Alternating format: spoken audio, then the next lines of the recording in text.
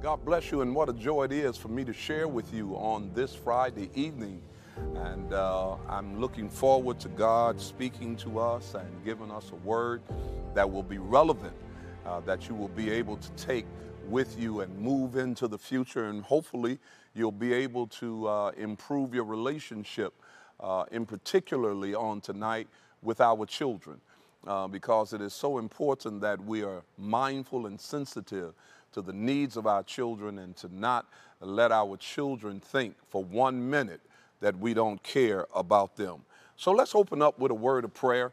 Dear Lord, I thank you once again for how you blessed us, for how you made ways, for how you have kept us in the land of the living.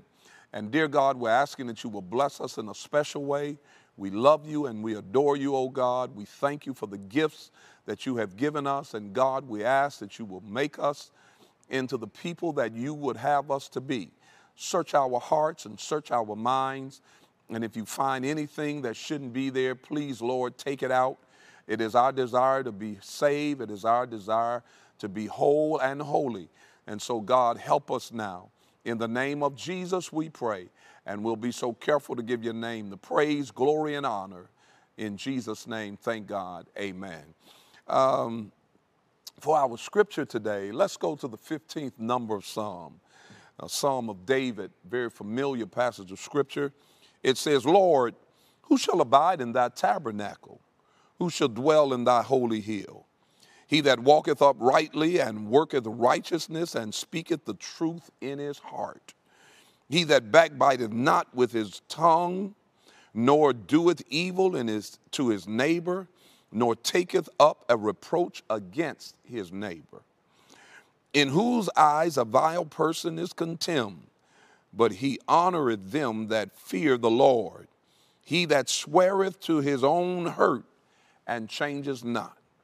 He that putteth not out his money to usury, nor taketh reward against the innocent. He that doeth these things shall never be moved. May the Lord add a blessing to the reading and the hearing of his holy word. Well, you know, today we're dealing with many things when it comes to our children. So many people have a less than desirable relationship with their children, and our children are so important in our lives, or should be important in our lives. Just think, God has given us, has entrusted us with a life to nurture and build their life to be responsible and hopefully Christian beings. So we must, as parents, take our responsibility very seriously. My brothers and sisters, you know that our world has gone crazy, and we have things that are happening in our world, and the devil wants to make us believe that we have no hope. But I don't know. I haven't, this is probably back in my day, but there used to be a television, I guess it was a public service announcement, and it used to come on, and it would say, it's 10 o'clock. Do you know where your children are? I don't know if any of you remember that. If you remember that, give me a thumbs up. Do you know where it's 10 o'clock. Do you know where your children are? That's a good question. Periodically, parents should stop and ask themselves that question. The most obvious meaning of that question is, do I know where my children are physically, watch me, mentally, and emotionally? My God. Do I know where they are? Do I know where my children are intellectually, morally, and spiritually? I recall as a a youngster that periodically my dad would say to me, Drew, are you saved? And of course, most of the time my answer would be yes. One time I got bold enough, it's kind of funny, this part is funny, kind of got bold enough to tell him no, sir. And he said, what? And I guess I was about 16, 17 years old. I said, no. And he said, well, man, you can't drive my car if you ain't saved, because my car is saved. My car is a sanctified car. And he made me think. He made me think. I wonder, are we telling our children that what we have has been dedicated, set aside for God's service? Because if we tell our children that, then they will understand that there is a certain amount of reverence and respect that they should have in our houses. Listen, you can't use profanity in my house. We don't do that in my house. Now, that doesn't mean the child is not going to use profanity, but at least they will develop a respect around your house. Let me read my scripture before I get too far into this. It's found in 2 Samuel, the 18th chapter, and I'm going to go to the 32nd verse. Watch this. And the king said unto Cushi, is the young man Absalom safe? And Cushai answered, the enemies of my lord the king, and all that rise against thee to do thee hurt, be as that young man is. Be as that young man is. And the king was much moved, and went up to the chamber over the gate and wept.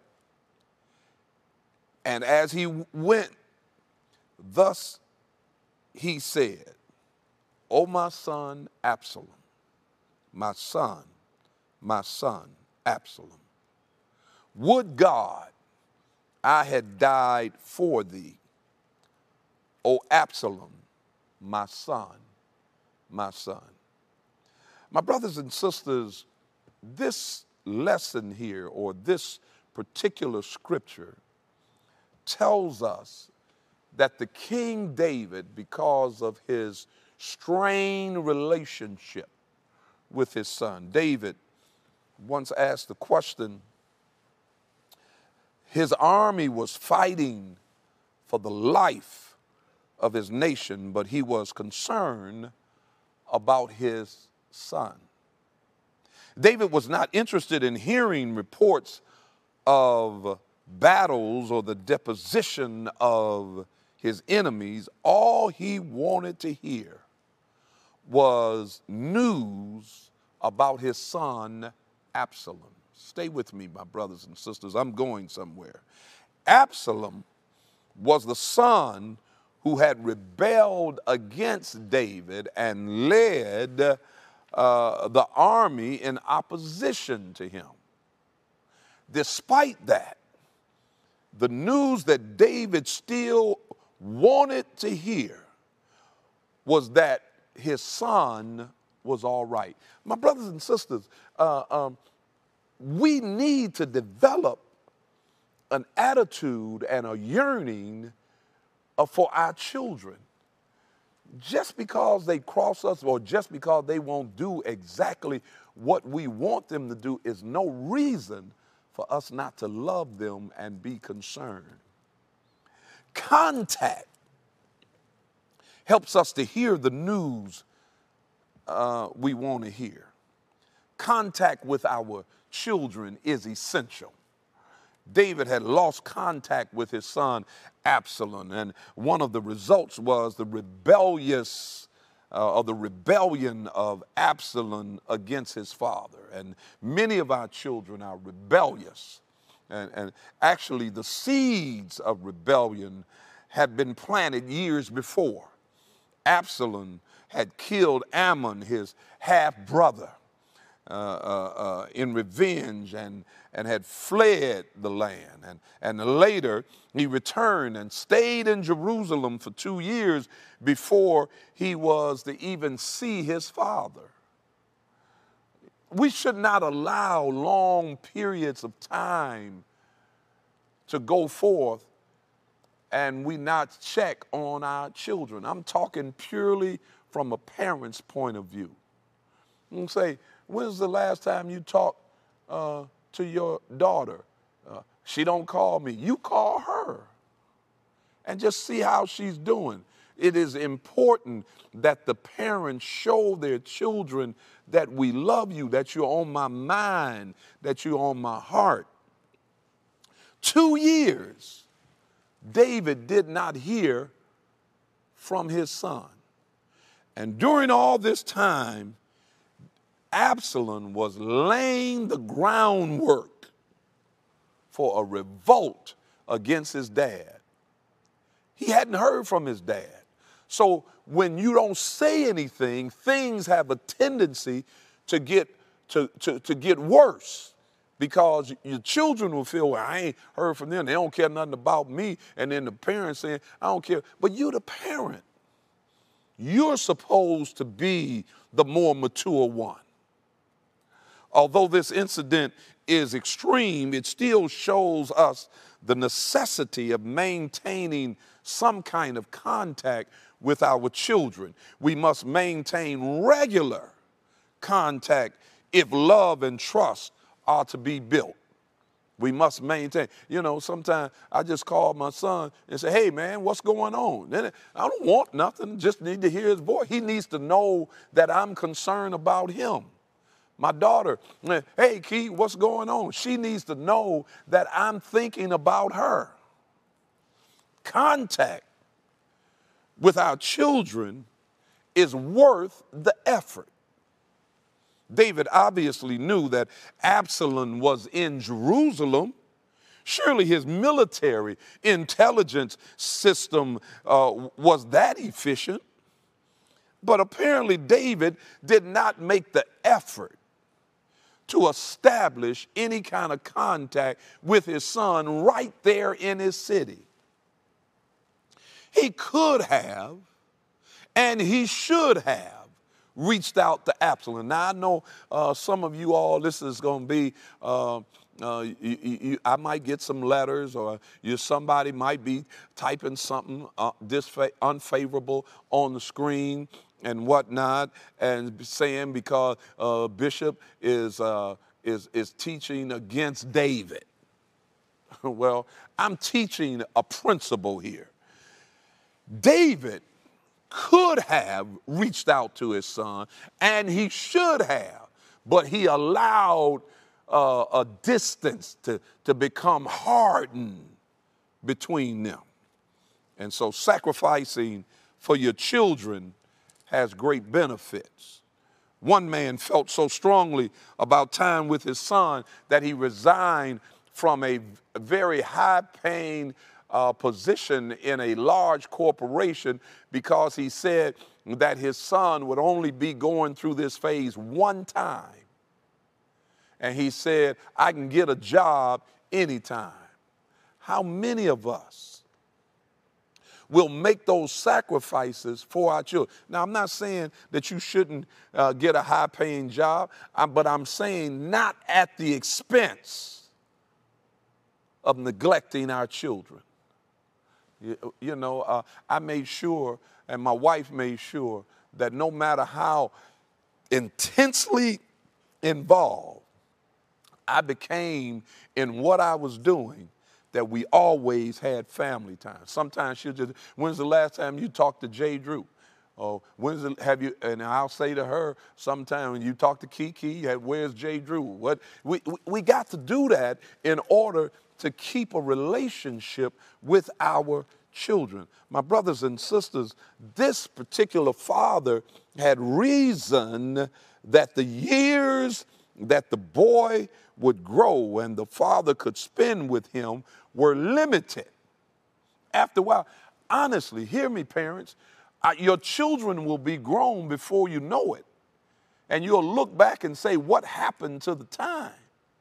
Where did it go? How did I miss? I don't even remember this. I'll never forget. I was building my church, the second church over on Southfield, and I was so engrossed in building ministry and whatnot. I know the preachers and pastors, they're going to be mad at me for saying that, but I was so engrossed in building the ministry. I put all my efforts in there. I think my son must have been maybe about 8 or 9, maybe years old, and he was having problems in math. Remember, I got a master's degree in math, and my son was having problems in math. But I was so engrossed in the church. I went up to the school and I found out, I said, hey man, what's going on? The teacher telling me he's having problems in math and whatnot. And I'm like, okay, I'm gonna get you a tutor, me. I'm a math major, but I'm gonna get a tutor for him. And so I agreed to get a tutor. He looked at me and I said, what's wrong? He said to me, I want you to help me. Of course, that got me because I'm thinking he didn't want to talk to me about math because I have a tendency to say, you ought to know this because I know it. But that got me. And you got to make sure that you're available for those moments when your children are reaching out to you. If not, you're going to lose them. And you'll lose them and not know why they don't want to be bothered with you. Once they get 19 or 18, 16 years old, they on their own. They may not want to be bothered with you, but you got to put your time in so that they'll understand that I'm here for you. Oh, Lord. And so we've got to feel that the sacrifice of what we're trying to do is worth it to give to our children. Now, my brothers and sisters, you must understand that communication helps us to hear the news that we want to hear. There was no communication between David and Absalom. When communication did occur, it was strictly confrontational. We've got to do what we can, hear what they say. Here are some guidelines for effective communication that will help parents. Number one, tell them that you care. I know my mother would always say, I love you, I love you. I tell my kids, and it's not let me get away with this for the men.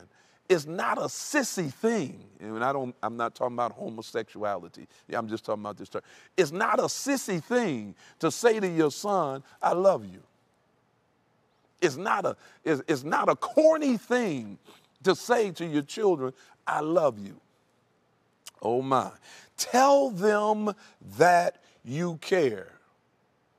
Now, a sociologist once interviewed some teenagers regarding their impression of their home and their parents. He discovered that those who had been brought up permissively were not grateful for it. One girl told the interviewer that she lived in an apartment in a big city. After supper in the summer, the children on the block would gather in the streets to play. Listen to this report.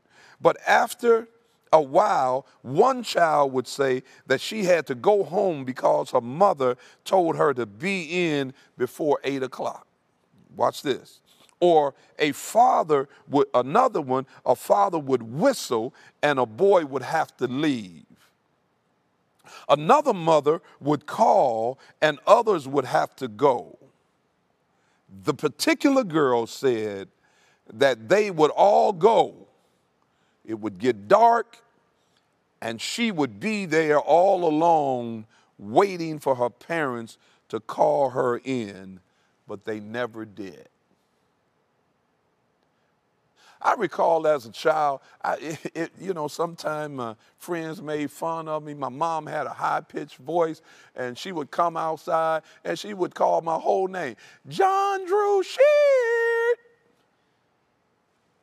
I had to come home at a certain time. How many of us are checking let's start this while they're young. Hey, J. Drew, be in the house by the time the street lights come on, man. That ain't old fogeyism. Your children will appreciate your concern for them in the later years. I know mine do. A lot of things they didn't understand, and I tried to be as contemporary as possible. But Absalom and his father's relationship, it's not Absalom's fault, it's David's fault. David did not nurture this kind of relationship with his son so that his son would feel that his father really cared. Here's another thing we've got to do as parents. We've got to listen to them. You can't always dictate just listen. Sometimes I just sit there and listen. Sometimes my son, he has all these ideas. I just sit there and listen. And sometimes I look at him, I say, man, that ain't going to work, man. And then we go back into talking and going on. But listen, you need to hear what they're saying. My daughter comes in with these big ideas. I remember one time my son came in with this big idea, and he was so sure it was going to work. I sat there and I said to myself, I didn't say it to him on this particular day. I said, this ain't bit more going to work. But he asked me for some money, and he said, Daddy, I need you to help me do this. And because I could sense, watch this, parents have a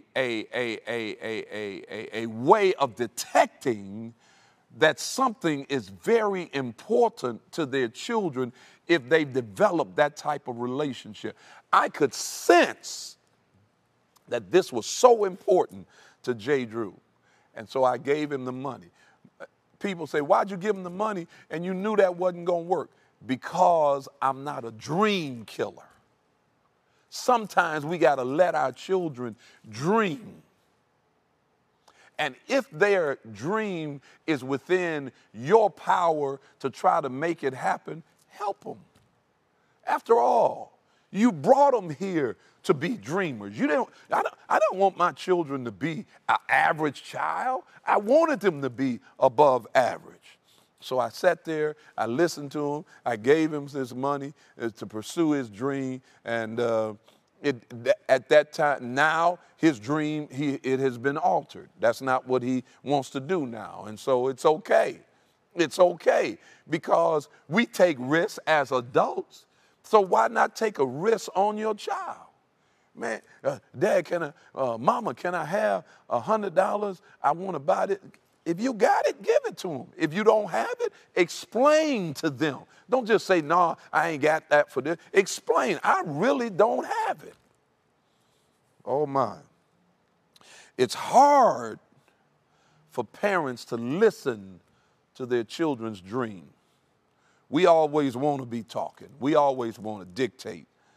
But listen, really listen to what your child has to say. Even as a little child, listen. I used to sit up and listen to my children talk about what they were going to do. My parents did it to me. I used to say what I was going to be. They sat there and listened to me. I used to write on, many of you have heard me say this before, I used to write on notebook paper. I wasted, so you may think, I wasted notebook paper writing out what my dream was instead of doing, praise God, instead of using that paper to do my homework. Listen, here's the key. My mom knew I was writing all this stuff, and they looked at it and saw it, but they didn't stop buying me paper. Y'all missed that. And I got my homework done, but I used a lot of paper writing my dream out. You got to be able to say that I want to help my child dream. Yeah. Somebody type on the screen and say dream. Everybody's got to have a dream. If you don't have a dream, then something's wrong. And then, and I got to close here, and then we must give them credibility. Children may actually know some things that their parents don't know. You got to be willing to learn from your children. Particularly, this is true of their own feelings. You don't know how your child feels. They have to tell you how they feel. They know how they feel and what they feel and why they feel that way. Now, you need to know parents should be open to listen to their children. I got to close here. Parents also need to listen to their children's perception. By listening, a parent can learn the perceptions of a child, has to on a particular incident. And it may be totally different from what we think, but we got to hear why they're going in that direction. Concern is a way to hear the news that we want to hear. We want to hear that our children are doing well. Parents should be concerned about their children. David was concerned about his son Absalom, but here's the problem. He waited too late to express his concern. He let Absalom run around. He let Absalom do what he wanted to do. He didn't have any involvement in his life. Concern should be expressed for all points of a child's life, not just things that you want them. If the only thing that you're doing is punishing your child, you're not helping them to develop. David's concern was expressed too late.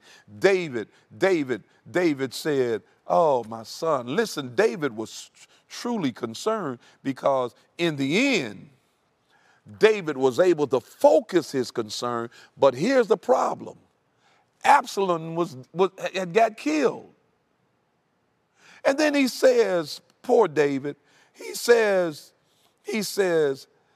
I wish I had died first and let my son. No parent wants to die, wants their child to die before them. You shouldn't. You shouldn't.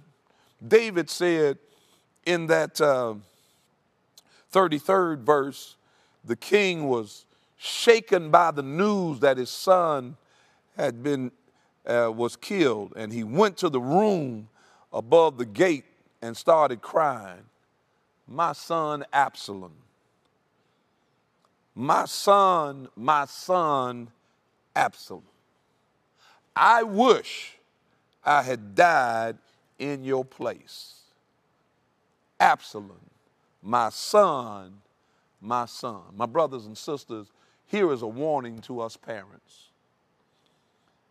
Let's develop a relationship with our children so that we can help them and maybe they can help us, but we can learn from each other. I'm going to pray. Dear Lord, I thank you for how you blessed us and brought us to this point. And dear God, as we have heard this word, I pray that it will touch the hearts of some parents, that it will make that mother to develop a better relationship with that daughter and son, that it will help that father to reach out to his son or daughter. I pray, oh God, that this message will help them to be better parents.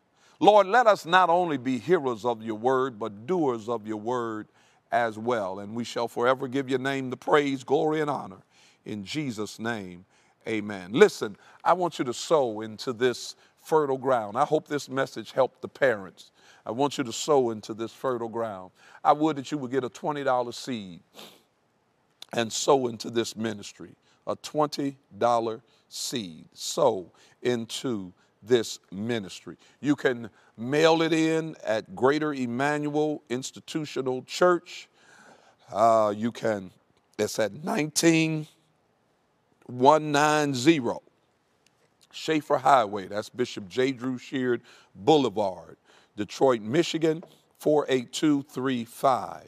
Or you can give at PayPal at geicogic.org, or you can give on Givelify. Please search for our church at Greater Emmanuel Church and look for our church logo. Or you can always give a Cash App, that's $ GEI Kojic 1.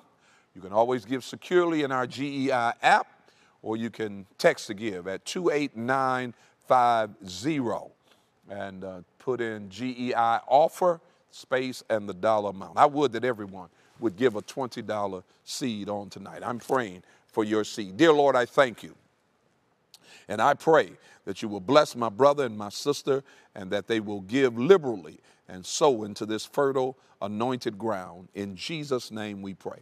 Come on and say with me, here I go again, believing God. And now may the grace of God, the sweet communion of the Holy Ghost rest, rule, and abide henceforth, now, and forevermore. And we all said amen. Thank you, and may God bless you.